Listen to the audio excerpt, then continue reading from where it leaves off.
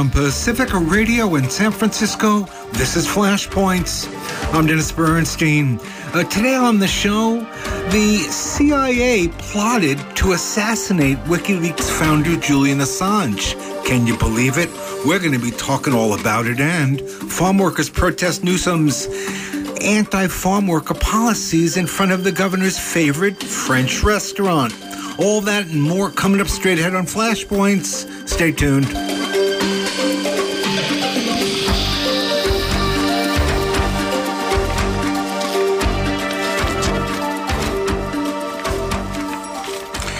And you're listening to Flashpoints on Pacifica Radio. Well, Yahoo News reported over the weekend, I'm just going to read a little bit of it. In 2017, as Julian Assange began his fifth year holed up in Ecuador's embassy in London, the CIA plotted to kidnap the WikiLeaks founder, spurring heated debate among Trump administration officials over the legality and practicality of such an operation. Some senior officials inside the CIA and the Trump administration even discussed killing Assange, going so far as to request sketches or options for how to assassinate him. Discussions over kidnapping or killing Assange occurred at the highest levels of the Trump administration, said a former senior counterintelligence official. There seemed to be no boundaries. Joining us to talk about this are two folks who follow this case very closely. First, we're joined by Kevin Costola. He's managing editor at Shadowproof, and he has been on this case and on the Assange story from the get-go. Welcome back, Kevin Costola, to Flashpoints. Thank you. It's good to talk to you. Good to have you with us, excuse me. And also joining us is a Bay Area activist and writer, Rick Sterling. He's also been working a lot on organizing in support of Julian Assange. Welcome, Rick Sterling. Yeah. Hi, Dennis. Good to be here. Good to have you. Kevin, will you outline this story as best as... Am I exaggerating when I say that they were seriously considering kidnapping, rendition, murdering him? No, not at all. That's the stunning, specific detail that we have. So we've known for some time that the CIA had a war on WikiLeaks. We've known about the surveillance. We knew that this undercover global, a private security company in Spain, was handling security at the Ecuador embassy, and the CIA came up with an arrangement so that they could have access to round-the-clock audio and video footage. They'd have audio recordings and video footage of Assange while he was inside the embassy. They'd get meetings with his legal team. They'd get to see that he was there, journalists were visiting, the guests, etc. We knew all about that. But what we find from this story is that at the highest levels, there were conversations about assassinating Julian Assange. There were sketches of plans. There were sketches of plans to kill Julian Assange, and there were conversations about kidnapping Julian Assange and even putting him on a rendition flight because CIA Director Mike Pompeo was obsessed with Julian Assange and became obsessed when a batch of files were published by WikiLeaks called the Vault 7 materials. Now it's okay if people don't have any idea what these are because they receive very, very little coverage, especially in the mainstream media. And these files were not the hacking tools themselves, but they exposed that the CIA has these capabilities for offensive cyber warfare and that they can plant malware, they could attack your encrypted messaging apps.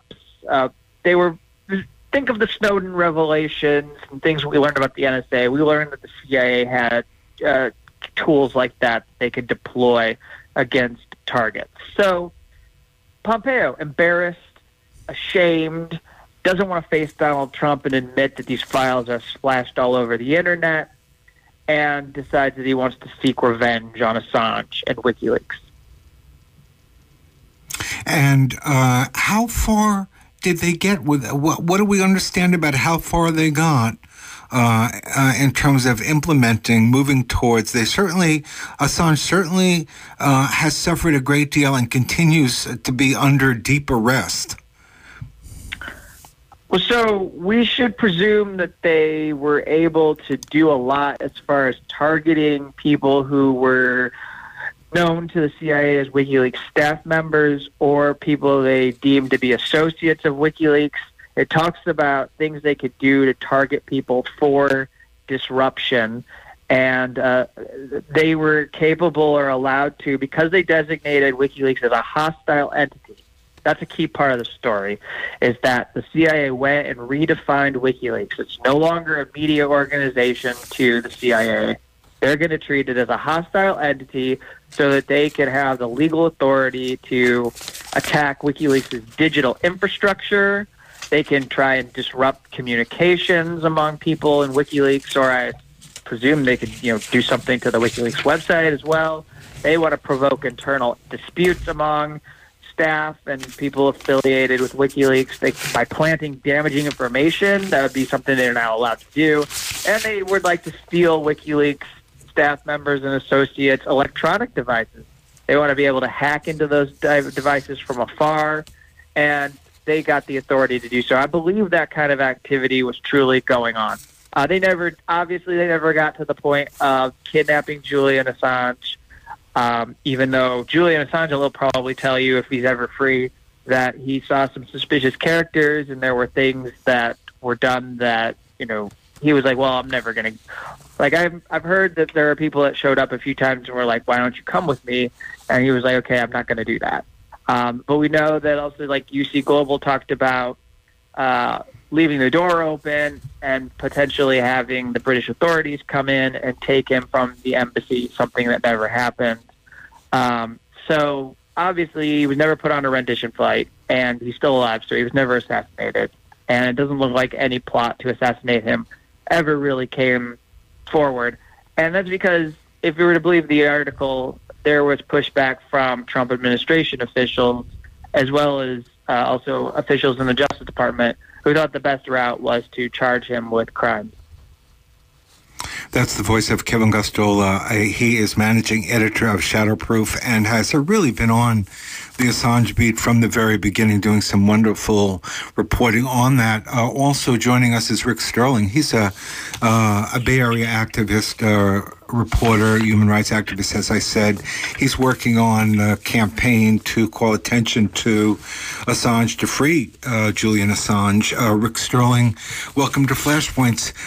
What part of this story got your attention immediately? And I don't assume you were surprised. Mm-hmm. No, I'm actually not surprised. This is, quite predictable. The really sad thing is that, apart from the sensational story, while this was going on, right now Julian Assange is in maximum security prison. He's been convicted of no crime. He was effectively imprisoned in the Ecuador embassy for 7 years. He's now been in Belmarsh maximum security prison for 2 full years.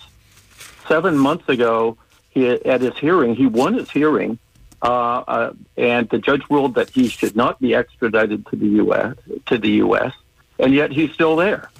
Now, in some weeks from now, the appeal of the U.S. is going to come to a head, and they'll reach their decision whether or not the appeal of the U.S. is agreed with, or whether it's going to be rejected, and the original judge decision that he should be released goes ahead. But right now, this young man, he just turned 50, is suffering a slow death. So, the story is sensational. There's some falsehoods that are slipped in there, namely that both Snowden and Assange have some kind of association with Russia. Snowden is in Moscow, but he did not go to Moscow intending to stay. He's only in Moscow or in Russia because it was when he was en route to another destination that the U.S. withdrew his passport so that he couldn't go anywhere else. He spent weeks at the airport in Moscow trying to find some other way to go ahead to another country. The same thing regarding Assange. There's absolutely no association with Russia, but this, of course, is part of the narrative that's been spun out to smear Assange. Again, people will recall the smearing went, and there were he was accused of rape.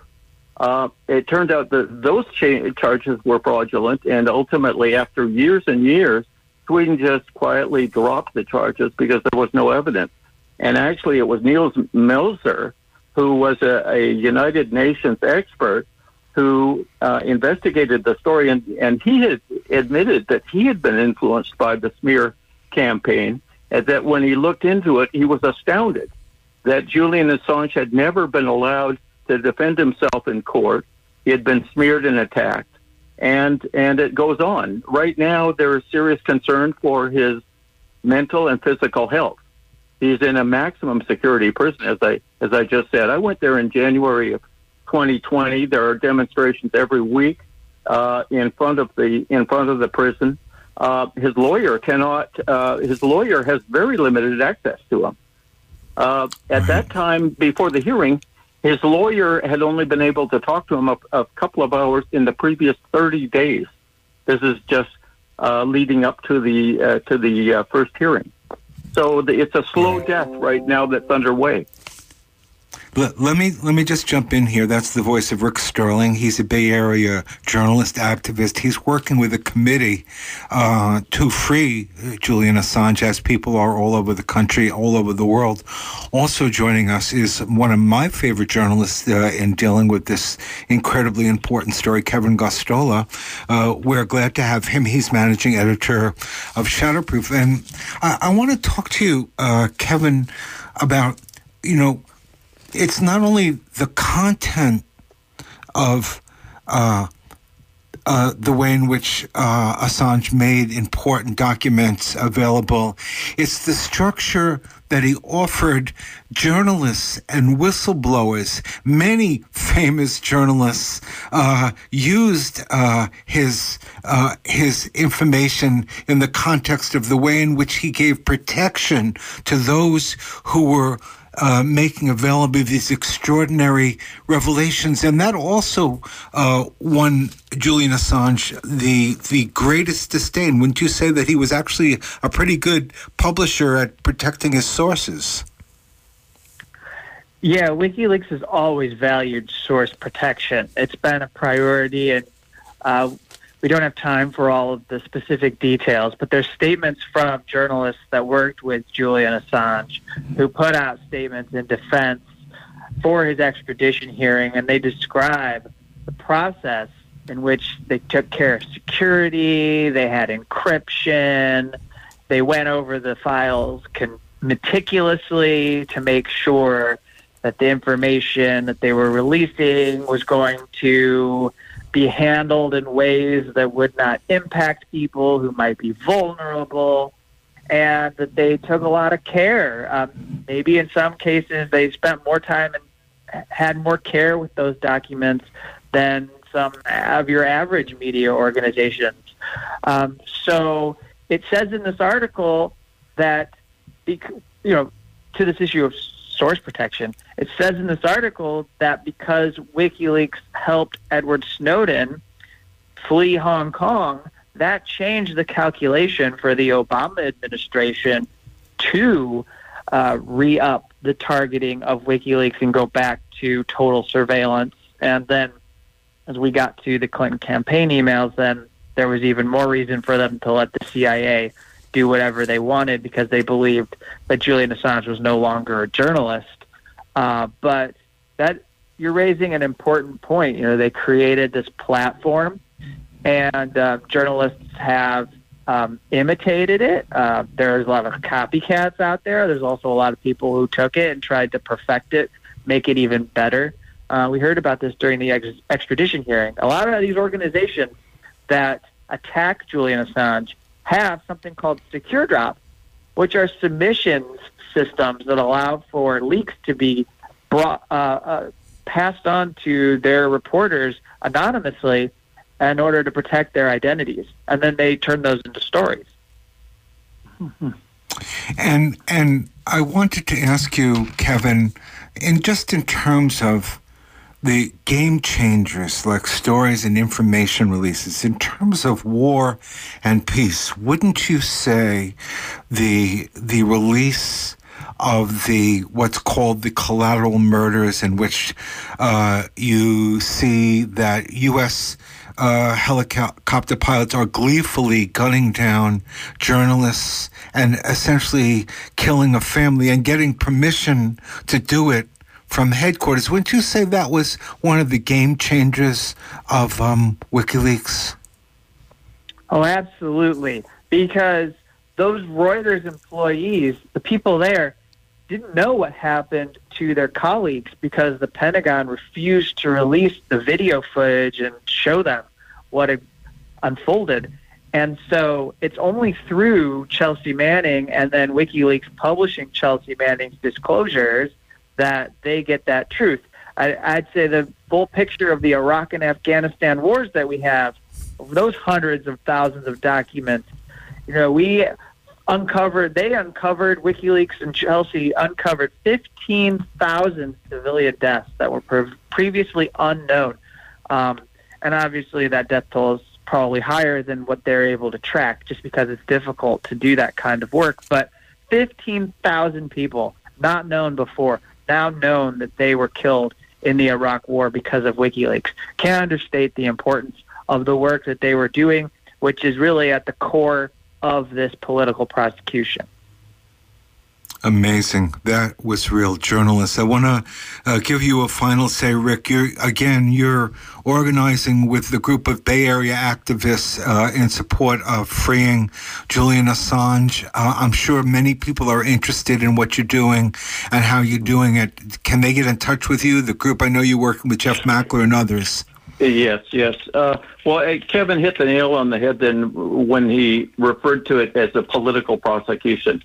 This is the political prosecution of our generation. Yes. Like the Julian and Ethel Rosenberg was in a past generation, this is the political witch hunt trial of our generation. Julian Assange is not even American. He's never been to the United States, and yet the U.S. is going after him for publishing true information. The Afghan war logs, the Iraq war logs, he exposed corruption in Kenya, in Ivory Coast, in Iceland, and in Russia. He did many exposés beyond what we've heard the most about, and they've all been proven to be entirely accurate. So this is a political prosecution of a journalist and a publisher. So the importance of that. There's a good movie out. I want to mention. I suggest to people to look at it. It's only 38 minutes long. It's a 2020 video, "The War on Journalism: The Case of Julian Assange." In 3 weeks, we're going to be having a rally for Julian Assange. Just days before the hearing comes to they have the decision of the hearing takes place in London. The action is going to be on at Sproul Plaza for obvious reasons on Saturday, October 23rd in the afternoon.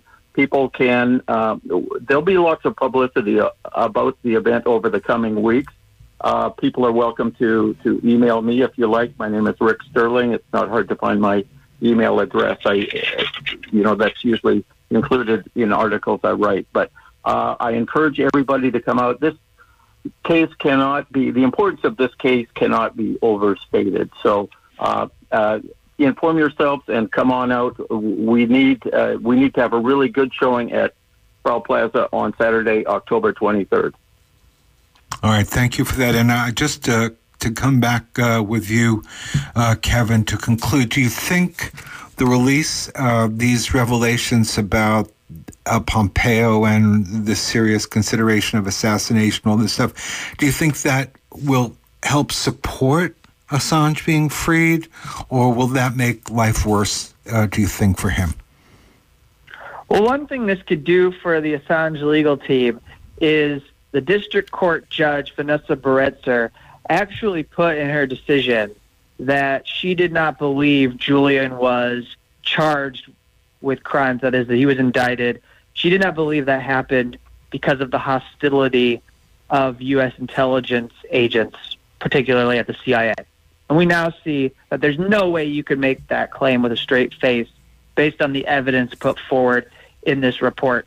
And on top of that now, they're going to go before the High Court of Justice in a little less than a month, about exactly a month, and they're going to say that the U.S. is going to claim that they're going to treat Julian Assange humanely on U.S. soil. After everything we've read about how the CIA was plotting to kidnap and assassinate him, I just don't think you can believe that if you're a judge on the High Court of Justice. So we'll see. I would like to think that it could be of some benefit, but of course, we recognize that it just depends on how much the system of justice has eroded in the United Kingdom.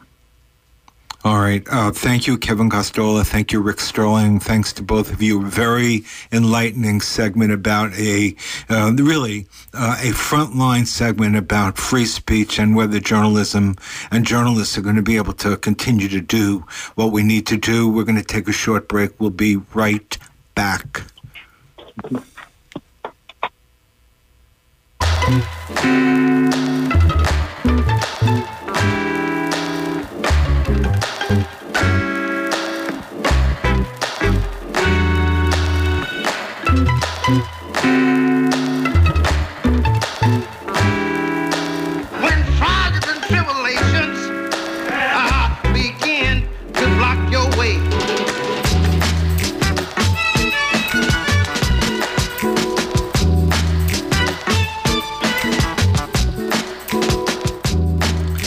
You're listening to Flashpoints on Pacifica Radio. Our own Miguel Gavilan Molina was up north where the farm workers were, paying a visit, United Farm Workers, to the French Laundry. That's Newsomes' favorite, most expensive restaurant in California, not far from his own vineyard. Farm workers were there. They're not happy with what the governor's been up to lately. Miguel Gavilan Molina caught up with them, and let's listen to this. This is Miguel Gavilan Molina reporting for Flashpoints. Today, it is Saturday morning, or more like Saturday midday. We're gathered here in Yountville in Napa County, across the street from the French Laundry, one of the most expensive, luxury, exquisite restaurants in the United States, located here in the Napa Valley. I'm here joining in solidarity with the effort of the United Farm Workers who have come here to voice their concerns and to protest on some of the recent positions that Governor Gavin Newsom has taken, in particularly one that affects farm workers and their ability to organize. I'm here today with one of the main organizers and assistants to the President Teresa Romero, and that is Heriberto. Heriberto, if you could just introduce yourself and let us know your title and why are you here today? No, my name is Heriberto Fernandez. I'm with the United Farm Workers Foundation. I'm an organizer. We're out here in Napa gathering with supporters and farm workers who have sacrificed a day of work to come and protest this unexcusable action that Governor Newsom has taken to vote against their right to vote in a union election, the same way that you and I can vote to defeat him, defeat the recall, vote for him as governor. Currently farm workers are required to vote for unions, for their union on company property. And as you can imagine, that creates a whole set of issues for farm workers, intimidation, retaliation. And so what we're trying to do is make it easier for farm workers so that they can exercise their right to join a union, form a union. And by that, we mean giving the farm worker the right to receive a ballot at home, fill it out in the privacy and the comfort of their home, and mail it out just like you and I have that same right for political elections. Now, Governor Newsom just defeated a recall. And the same choices, the voting choices that citizens have to cast their ballot from the comfort of their home. That's how he was able to defeat the recall. But the irony is that he is not giving farm workers that same opportunity, those same choices, those same democratic rights. And so we're out here at French Laundry because in the midst of the height of the pandemic, he was telling the state, shelter in place, don't eat outside, don't go out. But yet he was doing that. So that was, strike one at his hypocrisy. Now this is strike two at his hypocrisy because what worked for him for his recall election does not work for farm workers in his eyes. So we want him to step it up, support farm workers' rights to organize, make it easier for farm workers to join unions and, improve their working conditions. Really, that's what it comes down to, helping farm workers improve their working conditions. Heriberto, it's such irony and massive contradiction within the Democratic Party. Here we have, let's go back a little bit, maybe 30, 40 years ago, when Governor Jerry Brown was running the state. And he supported farm workers' efforts. He actually was very active in formulating and putting together the Farm Labor Relations Board, which would give oversight and a body to where farm workers could complain and to assist in the farm workers' efforts to organize workers. So that was Jerry Brown way back then, a Democratic governor. Now, here we are in the future with another Democratic governor who apparently passes himself up as being progressive, but it looks like he's more liberal than progressive because, he's taken a stand that's betrayed the farm workers. And after so many years and decades on having that ability and support to go in to organize, that has been taken away by this governor, Gavin Newsom. Yeah. So, there's a re-election campaign coming up next year, and it's going to be interesting to see how the farm workers support that effort. Right. And you know what? You and I, Miguel, have known for many years how essential farm workers have been to the world and to the country. But it's even more apparent now because of all that we've lived through during the pandemic. People are starting to realize how essential farm workers are to making sure that food arrives at their dinner table every single night. We have had the luxury of having food because farm workers went out and sacrificed not only during the middle of the pandemic, but also during wildfires, during high heat temperatures, dying literally in the field to feed America, feed Gavin Newsom, and feed the rest of the world. And so we're here to make sure that people realize that this is a real betrayal to farm workers, and it's a sorry excuse for a decision that he made on this bill. That was the voice of one of the organizers for the United Farm Workers, Heriberto Fernandez, who works with the UFW Foundation. Thank you so much, Heriberto. And we will continue this conversation. Sí se puede. Sí se puede. And thank you, Miguel Gavilan Molina. You're listening to Flashpoints on Pacifica Radio. We are going to break. Some of you are going to hear from a documentary, What is Democracy? And some of you are going to hear from Miguel and I. We'll be right back. Let's begin with democracy, because I personally even wrestled a bit with making this the theme of the film. But I kept returning to democracy. It's great. Right? So Great. So you're almost a metaphor for our problem, which is, on the one hand, democracy is this totally fluid and stretchable notion today. It can be appropriated by anybody for anything. It has been appropriated for terrible purposes, for imperialism, for colonial conquest, for smashing unions, for undoing affirmative action. All kinds of things happen in the name of democracy that you might object to, that I might object to. And it has many possible forms, but then we think, okay, so just let's get away from it. Let's have something else. Let's go to a different form for understanding justice or for centering our own projects of freedom, equality, emancipation, just living, inclusion, and so forth, sustainability, and we keep coming back to it. And I think we keep coming back to it for a simple reason.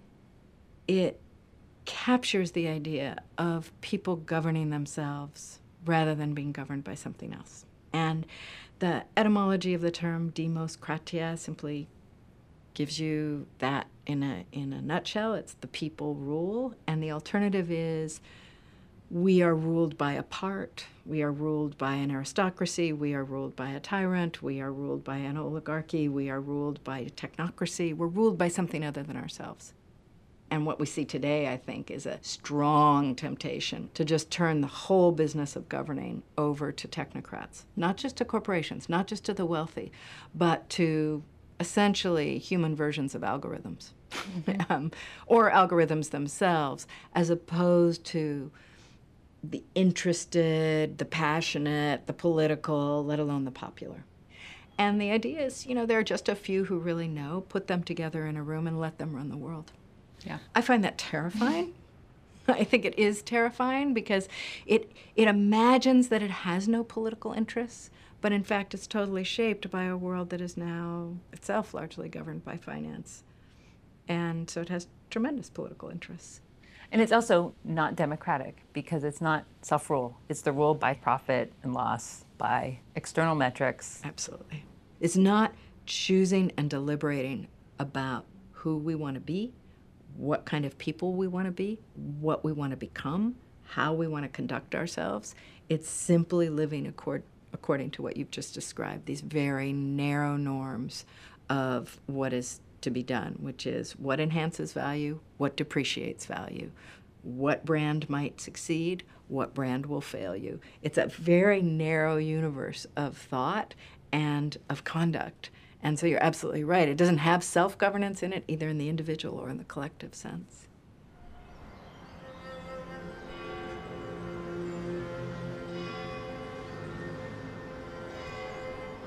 In the 13th century, in Siena and surrounding areas, a banking system emerged. So what this town represents is really the beginning. It's the first elements of a capitalist society. In 1287, there was a revolt in Siena that gave power to an oligarchy of merchants and bankers. This is the room where they used to meet. And then around 1330, they commissioned the painting of this room. And what we're looking at is the allegory of good government and bad government.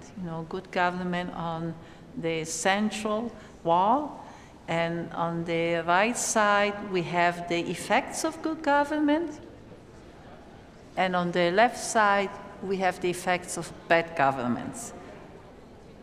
This painting is supposed to celebrate their government and to, legitimize it as a just government, as a government that is capable of guaranteeing the prosperity of the town, and is a government that takes into account the interest of all. Mm-hmm. That's, of course, is the claim.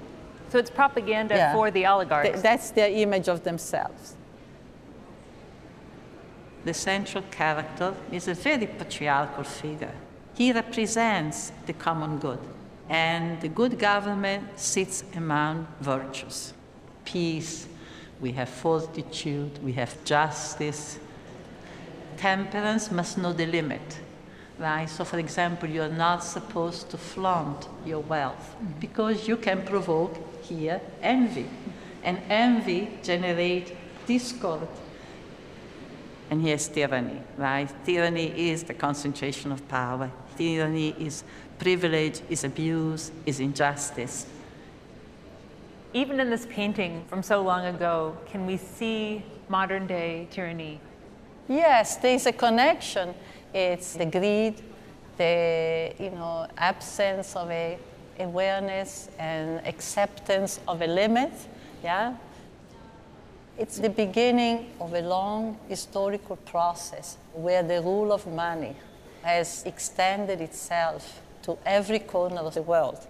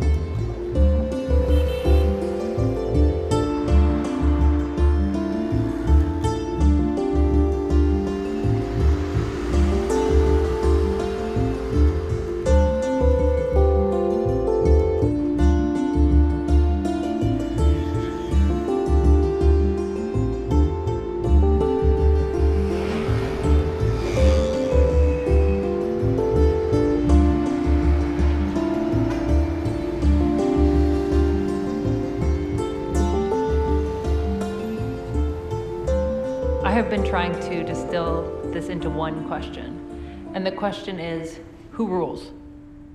Who rules? Well, if we see democracy as the rule of the people, certainly it's not the rule of the people.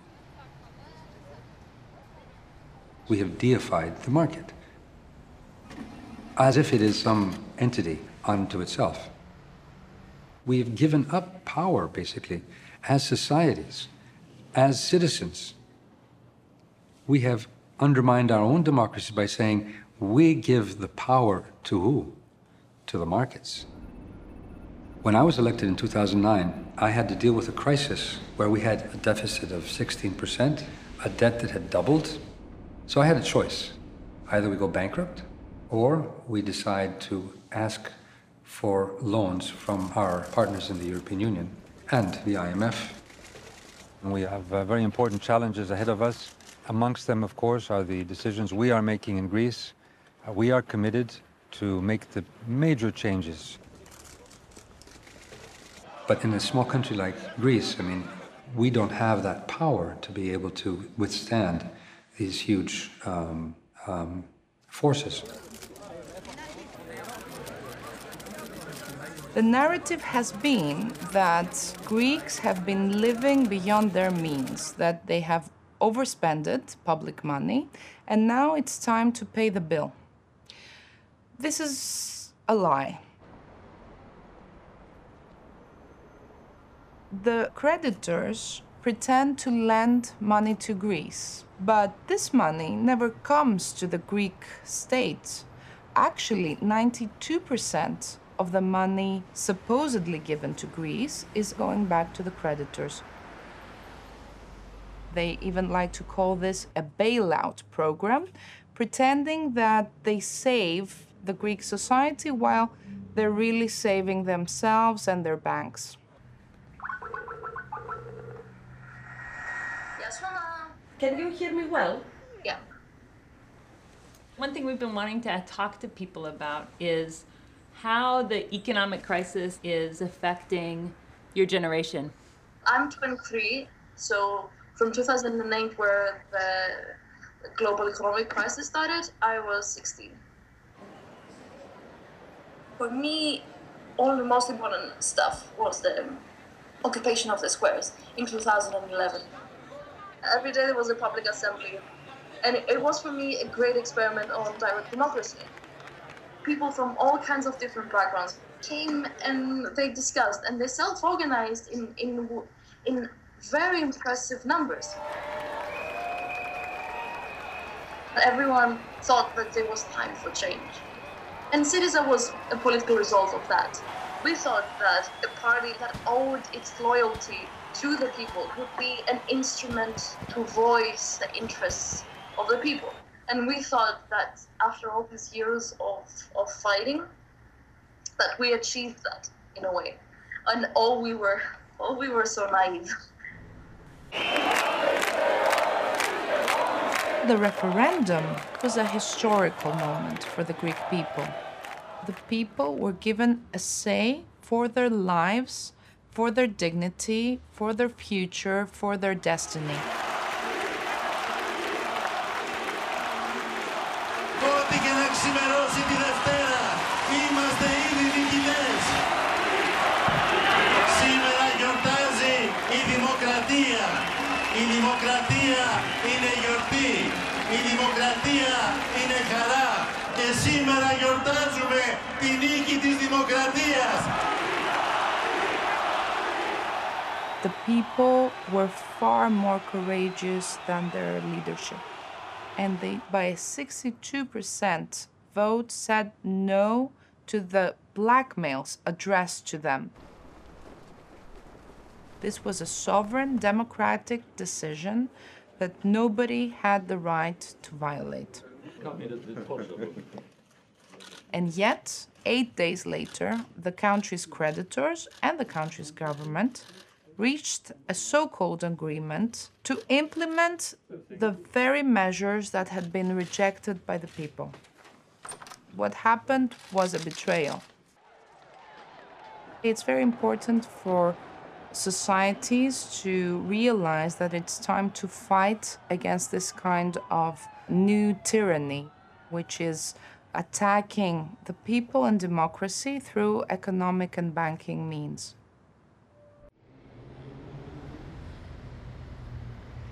It's been a struggle to live here in Denmark and also know how many things are going on back home and how much people are suffering and if I would be needed there to help. All of my classmates are leaving. Almost no one is staying. We need to have a chance of at this life. It's very difficult for me to leave Greece. And that's, I think, a big ethical dilemma for me, that if not us, then who will change the thing? Are you crying? Yes, of course I'm crying. Hello, Mama. I hope politically that one day I will be able to come back, that the political situation will better and the European situation will better, so I will be able to come back and help the place that I know so much about and I love so much about and I have pained so much for.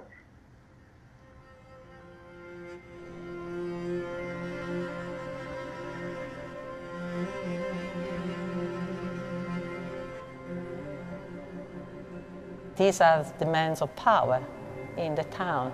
Now, all these men are men of money, are men of property. They are the ones who inhabit those beautiful houses with the big towers.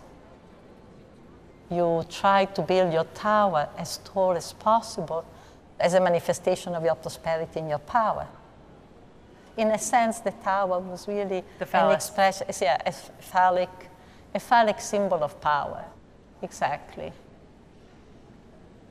This is a moment in which power is very physically accessible. It's still embodied in local structures that are very accessible, to the citizen. And in that sense, it's possible to imagine to overthrow it. Those exploiters or those men of power are within the reach. They are within the wall of the city. You can think of overthrowing. You can organize yourself to overthrow them. This is something that has changed immensely. Today, you don't even see money. The physicality of money is beginning to disappear. When people had the bag of coins, they carried the bag of coin, but today money is running around the globe at the speed of light. Those seeds of capitalism that we see here has now fully blossomed. And so it has become much more difficult, in fact, to think of a democratization that starts from the local level. Because the global today is so much enmeshed into the local. Yeah, I love this idea too of power is less visible today. If we can't identify it, we also have a harder time resisting it. Power appears as an abstract system.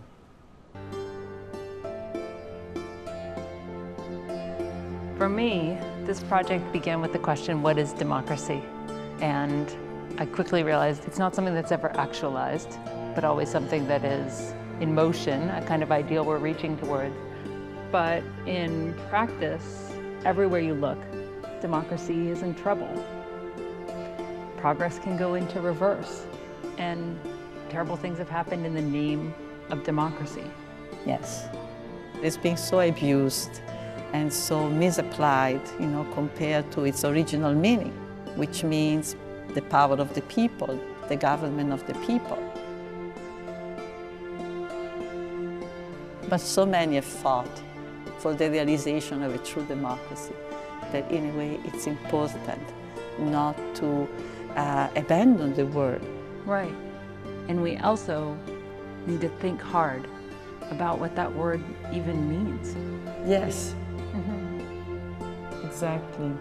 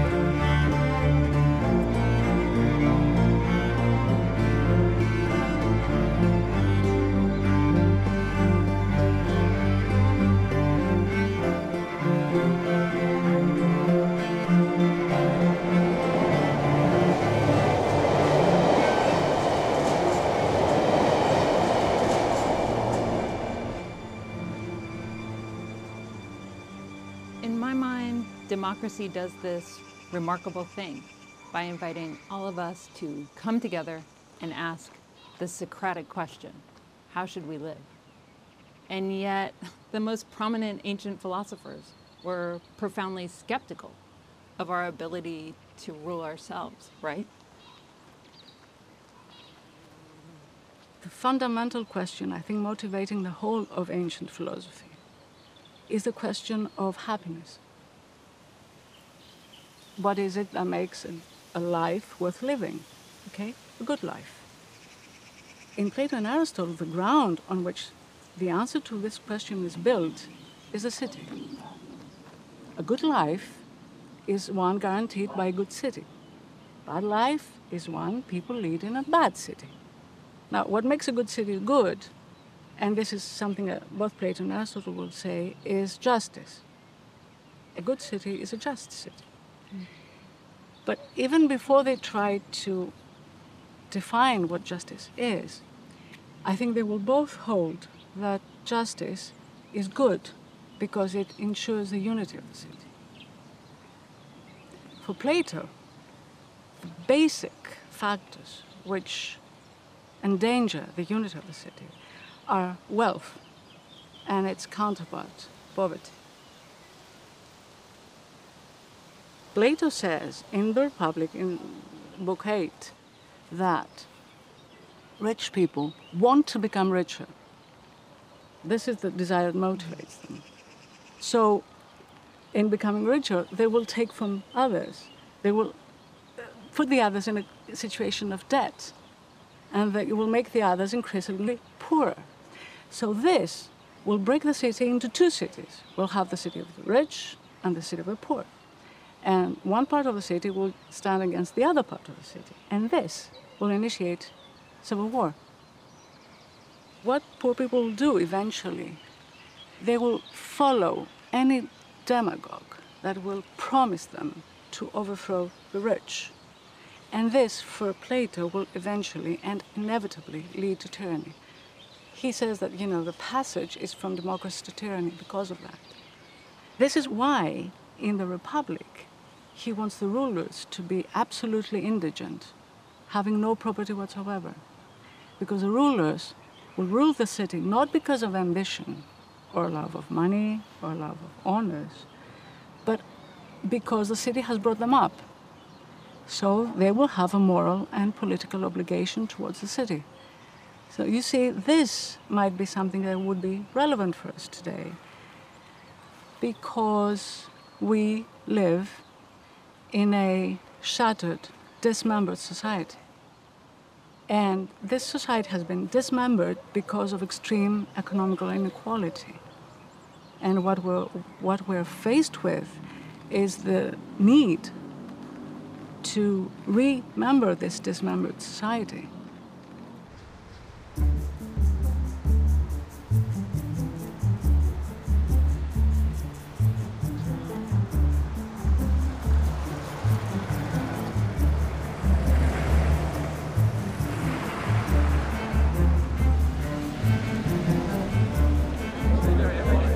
$10 t-shirts.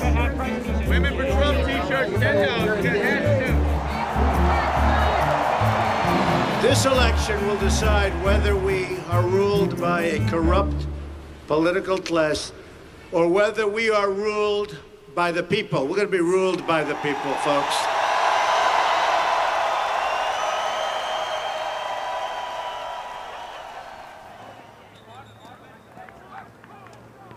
Trump was probably the legal hand grenade that we could have thrown into the system. People voted for Trump for different reasons. Same people who voted for Obama in the Rust Belt voted for Trump. Believe it, and that's how it is. The Democratic Party left the poor, blue-collar, working man behind. You can't just forget about poor white people. You have to look out for them. Trump, like in Detroit, when he stood in front of the Ford Corporation and said, if you take these jobs to Mexico, I'm gonna put a tariff on it. That appealed. We're Americans, and Donald Trump said, I'm gonna put Americans first. You know, people have different opinions of immigration laws. If we don't have a border, we don't have a nation. If we don't have strong borders and it affects our economy, Americans do suffer. If America is better, then we can have more immigrants come in, and we can, you know, they can make their lives better. It's not that we want to keep everyone out and that we don't want them to have opportunity. It's that we need to be able to be successful ourselves. But when I hear people chanting build a wall, I don't hear a lot of welcoming to illegal immigrants. Mm-hmm. So democracy, what does it mean to you? When I think about something, the word that inspires me, it's not democracy. It's, you know, the phrase the American dream and that ability to climb.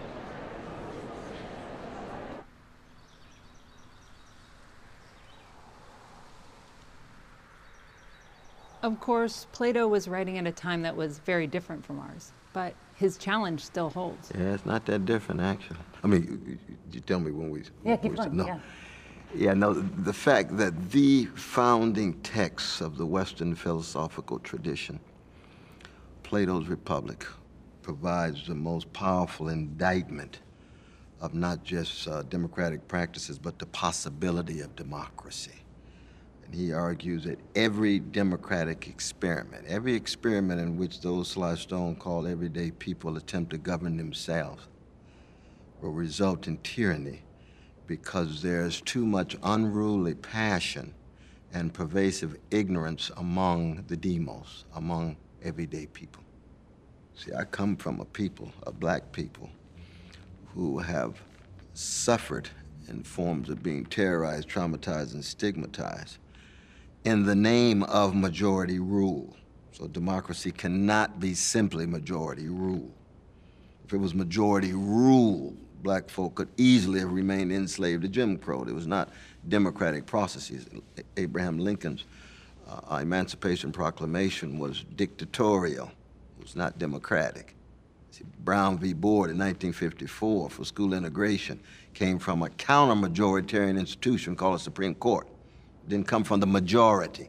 If the majority of Americans were to vote in 1954 for school integration, it never would pass. What's fascinating about my own tradition, Martin Luther King Jr., Fannie Lou Hamer, and the others, the radical Democrats coming from the chocolate side of town, coming from beneath American democracy, coming from the enslaved and the Jim Crow and the Jane Crow, is that we still held on to notions of democracy, but they were democratic critiques of the truncated democratic practices in America. So we're still wrestling with Plato's challenge. Plato's challenge will never go away, will never go away, because the fascist possibilities of any democratic experiment are always there. I don't care which part of the world you're talking about. During slavery, you had perfect classism there. You had black folks who were slaves. Then you had the overseers, who were white, blue-collar folks. And then you had the plantation owners. The thing there was the plantation owners kept the fear among the overseers that black folks were going to take over. So the overseers did their worst on the black folks to keep them from coming in and taking their jobs, and the white folks sitting up at the top, enjoying it all without any discomfort at all. I mean, the analogy to me is there. You got rich white folks sitting up there, middle class folks sitting here. You got, let me back up. I don't mean to be racist in any way.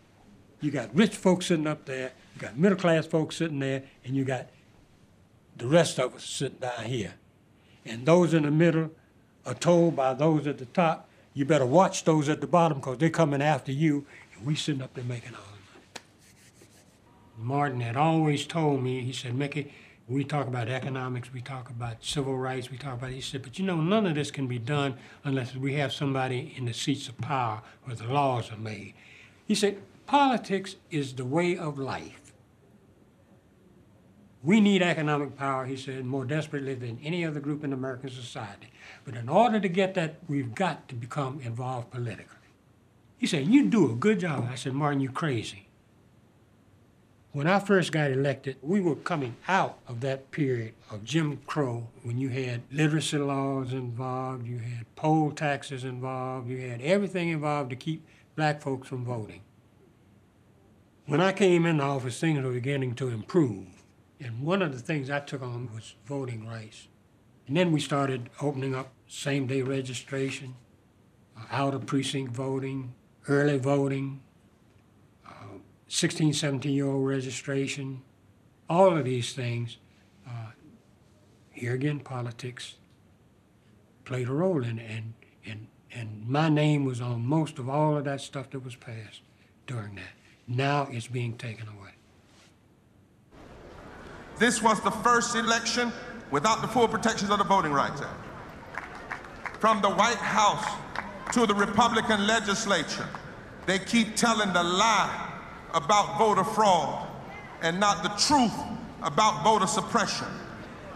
Since 2010, we've had 22 states that have passed voter suppression laws, where you've had the highest turnout of black and brown people. And on election day, there were 868 fewer polling places in states with histories of discrimination. And there were 158 less voting sites in the black communities in North Carolina. When people will cheat like that, standing down is not enough.